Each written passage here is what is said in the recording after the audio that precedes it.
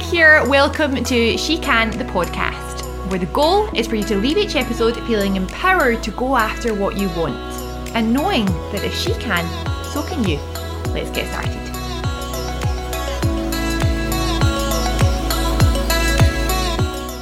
Hi friend, I hope you're well. Thank you for spending your time with me. Thank you for clicking on this podcast. I really appreciate it more than you know.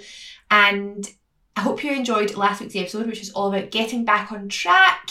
I feel like I am back in the game. Things are back on track and I'm excited again, and we're in complete flow, which is always a place that you want to get to. And for me, getting in that flow state, it starts with your physical body. It starts with moving your body, treating your body well, and those 4 cornerstones that we spoke about last week, which was nutrition, sleep, hydration, and physical movement. So if you're not yet tackling those 4, start there and then move on to the stuff that we're going to talk about today. So what I'm going to talk about today is a lesson that I learned from one of my mentors. We go way back. His name is Tony Robbins. He's one of my nearest and dearest friends. He's really not, but in my mind I like to think he is. But I learned these 3 questions from him. And there are 3 questions that he asks himself every day and he teaches to ask yourself every day. And the way that I want you to think about these questions is with a slight edge philosophy. So what I mean by that, the book Jeff Wilson wrote called The Slight Edge talks about the fact that if 2 aeroplanes set out from the one start point and one aeroplane just moves 1% off of track, just gradually 1%, then after 8 hours of flying, that aeroplane will land in a completely different destination to the aeroplane that was on track. Now, the reason we speak about that is because everything that we do, every choice that we make, every moment that we have, every single day, the questions that we ask ourselves, the actions that we take, the feelings that we feel, they'll either keep us on track or off track. And the actions that we take tend to be easy to do, easy not to do. One moment of missing something, one moment of missing a workout is not going to kill you. You won't be able to tell that you've missed a workout when you look in the mirror. However, miss the workout every day over the space of 3 to 6 months and it's going to be glaringly obvious. Same way as if you work out every day, you consistently do the workout every day, then it will be glaringly obvious that you've been doing the workout every day 3 to 6 months later. And even more obvious in a year's time or 10 years' time. So that's the slight edge philosophy. So as we're going through these questions, just think about that and think about what slight changes you can make around these 3 questions that will really put you on a different trajectory. So number 1 is, what am I going to focus on? So you wake up in the morning and you think, what am I going to focus on? So do you focus on the past a lot? Do you focus on the present, or do you focus on the future? So when we focus on the past a lot, it tends to be with regret. Shoulda, woulda, coulda. You know, I wish I'd done that, or I could have done more than that, or I probably didn't handle that as well as I could have. And that regret can lead to feelings of sadness and actually depression when you focus too much time in the past. If you focus too much time in the future, it can lead to anxiety because you're thinking about scenarios that haven't even happened yet, that may never happen, and you're worrying. So if you focus too much time in the future, it can lead to anxiety. The time is right now. Right now is the only time that you are promised. So how are you best using the time that you have right now? And I think a good way to look at it is to have a great balance of all 3, because you can look at the past to learn lessons and learn from what things have happened and how you can do things better. And look at the future to create a compelling future, to create that vision for yourself, to decide where you want to go. If you never look at the future, then you're probably never going to get to where you want to be. So you have to look sometime in the past, sometime in the future, but focus most of your time on the present. So what am I going to focus on? So with that, you're focusing on right now. So what can I do right now? Maybe you're focused on a big goal. Maybe you're focused on little goals. What is your outcome for the day? Or what is your outcome for this meeting? Or what is your outcome for listening to this podcast? After you listen to this podcast, what are you going to focus on? What is the outcome that you want to achieve? And when you start thinking like that, when you start thinking that life is happening for you, not to you. When you start to think that you get to do these things, you don't have to do these things. When you start to believe that you get to be a parent, you don't have to be a parent. You get to move your body, you don't have to move your body. Then your focus will completely change the way that you look at things. So that's the first question. The second question is, what does this mean?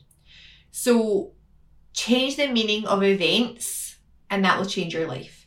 Because as human beings, we don't act according to what happened. We act according to the usually BS story that we tell ourselves around what actually happened. So it's all about the meaning that you attach to a situation. When you attach meaning to something, that leads to emotion, and then emotion is how you live your life. So you don't get to choose what happens to you. You don't get to choose your situations. You don't get to choose when good things or bad things happen, but you do get to choose the meaning that you attach to that. Your life is going to become whatever meaning you make it. What are you going to make that mean? If someone has a go at you, for example, for whatever reason, or if there's a troll on Instagram or whatever. Right, we'll go with the troll on Instagram. Someone says something nasty on one of your posts. You could look at that two ways. First of all, you can look at it as, well, that's just horrible. They're attacking me.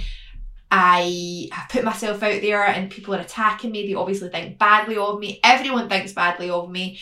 Everyone thinks this. Everyone thinks that, I don't know, my bum looks big in those leggings or whatever it is that the troll said. I should never have done that. I will never do it again.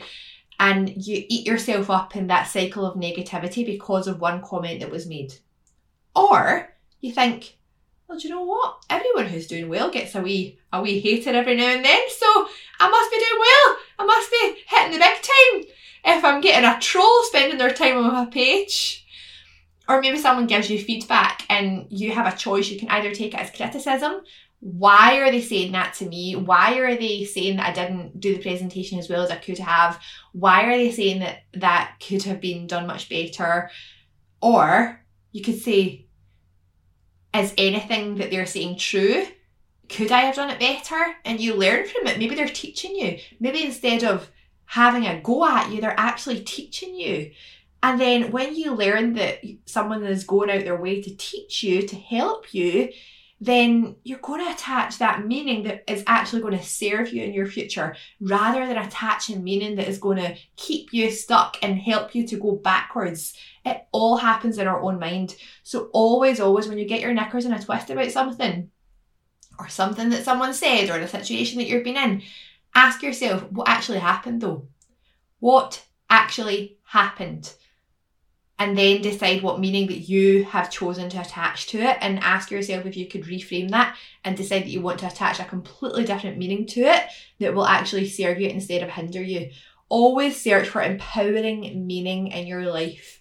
And if you don't do that, then you're just going to be your own worst enemy. If you do that, then you're going to grow. You won't just grow, but you'll also feel happier. And even when things happen that are really rubbish, even when life hits you in the face, when things happen that are really difficult, you're still going to feel happier because you've chosen an empowering meaning to attach to that situation. You've written your story around what's happened and you're taking the best from it. So that's the second question. What does this mean? So number one, what am I going to focus on? Number two, what does this mean? And number three, now that you've chosen your focus, you've got the meaning, what action will you take? So make sure that you're taking action from a place of positive emotion. The action that we take is shaped by the emotions that we feel. So if you feel angry, if you're raging at life, then you're going to have a very different day. You're going to take very different actions than the way that you would act if you were feeling, you were feeling fun, you were feeling in flow, you were feeling playful, you were feeling all the love, you were feeling grateful. Then you would have a completely different action than you would if you were focusing on the anger. So what action will you take? And when you have decided on your action, make sure that you're always taking action from a place of positive emotion. If you're feeling angry about something, if you're feeling frustrated about something, then just catch yourself and think, how can I turn this around? Because there's no point me taking action from this place, because the energy is going to be all over it. If you sense that, it's so funny how you can tell someone's energy, you can tell their vibe, even from a text message. I can read a text message and I can feel that person is frustrated or angry, even although the wording hasn't actually told me that there's nothing in the words that's told me that they're angry. You can just feel it. You can just see what kind of place they're in from the way that their energy is and the way that they're acting and various different things without words actually being said. So make sure you're taking action from a place of positive emotion. The other day I was frustrated at something. I can't remember what it was, and I don't usually use that word, frustrated, but I used it several times that day. And something else happened that same day, and I said to Stephen, oh, this is really frustrating. And then I caught myself and I actually said out loud, I have used that word way too many times today. I am going to change my language around this, because I just kept saying, this is frustrating. I'm really frustrated at this. I'm frustrated. Do you know what? The more you say frustrated, the more frustrated you become. You have to change the way you look at things, change your focus, change the meaning that you attach to it, and the complete situation will change, and it'll just kind of dissipate, and it'll feel so much better than it would have had you been coming from a place of, anger. So just check yourself and just be aware. I always say that self-awareness is the biggest part of it, and it really is. So just become aware of your language particularly. So just a wee quick one today. I'm going to just leave you with those 3 questions. Number 1, what am I going to focus on? Number 2, what does this mean? And number 3, what action will you take? So just before I go, when you want to take action but you are feeling frustrated, the number 1 thing that you can do to change that is move your body. Move your body, put on some music, dance, get out of the house, go for a run. Change your vibration, because nothing good is going to come from that low vibe state, because it feels like you're banging your head against the brick wall sometimes when you're trying to be creative, you're focusing on your work, you want to do good stuff, but you just feel a bit blah. Just move, because you can move all of that energy out of your body and you can get those endorphins going, and you're going to feel far more creative when you come back than you would have, before you left. So if you're feeling like that and you just need to change things up, ask yourself, if all of my limiting beliefs were gone, if I was the unlimited version of myself, if there was nothing stopping me in this life, what would I achieve?